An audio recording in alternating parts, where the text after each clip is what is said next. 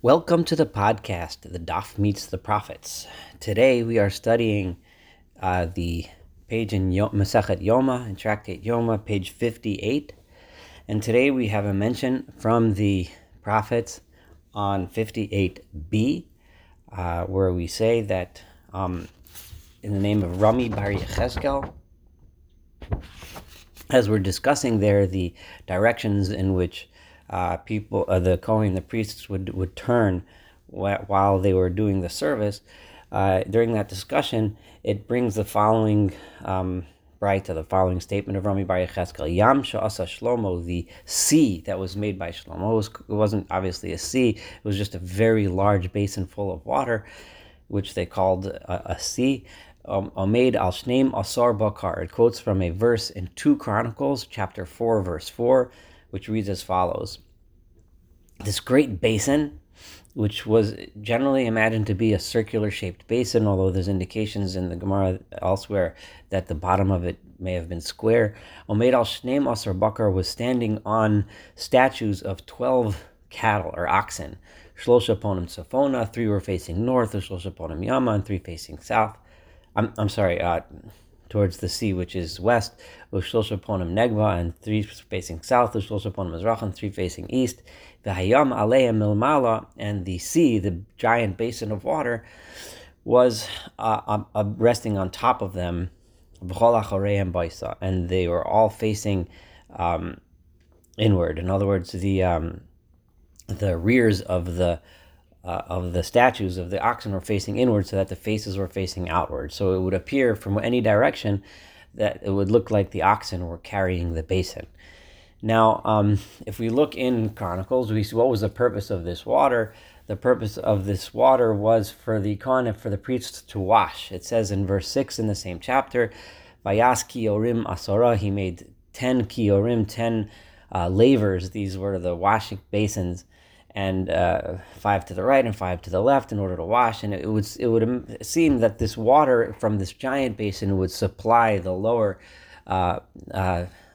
wash basins through some kind of a mechanism, and then they would actually wash from the lower basins, which was filled from this large reservoir of water, and they would wash before they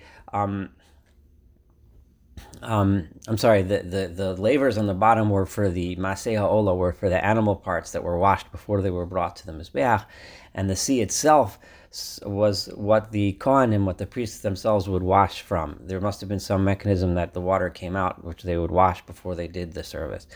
Now, what's the meaning behind washing beforehand?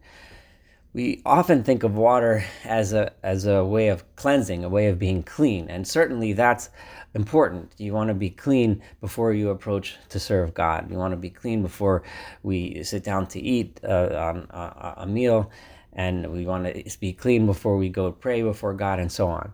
But there's something else in water, and I want to bring a verse from which we find often reflected throughout the Talmud and throughout the Tanakh in general, a different idea, that water represents something deeper than that. And I want to focus for a moment on this. I'm just going to focus on one verse in Mishlei, in Proverbs 20, verse 5. Mayim amukim, deep waters. And this kind of brings up the image of this Yam Shel Shlomo, the Sea of Shlomo. Mayim amukim, the deep waters are Eitza Belev Ish.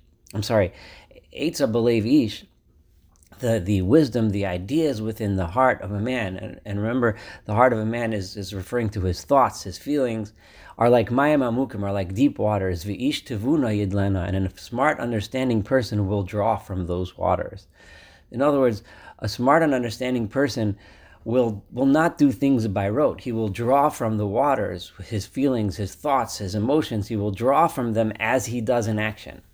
Because otherwise, what would it mean a smart person draws from? Everyone does what their brain tells them to do, does what their mind. But the point is that if you draw from the deep waters, then you're drawing the Eitzah from your heart. You're not just doing things by rote. And this is the main risk if a Kohen, a priest, goes to do service in the temple, or any one of us does something, a mitzvah, something important in worship of God.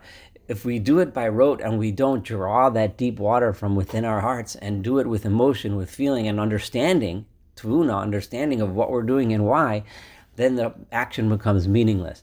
Therefore, we have to wash before we do things, because when we wash before we do things, we understand and we bring about this this kind of feeling. We remind ourselves to think about what we're doing, to feel what we're doing, and therefore make the service of God so much more meaningful. Thank you for studying chapter 58 together.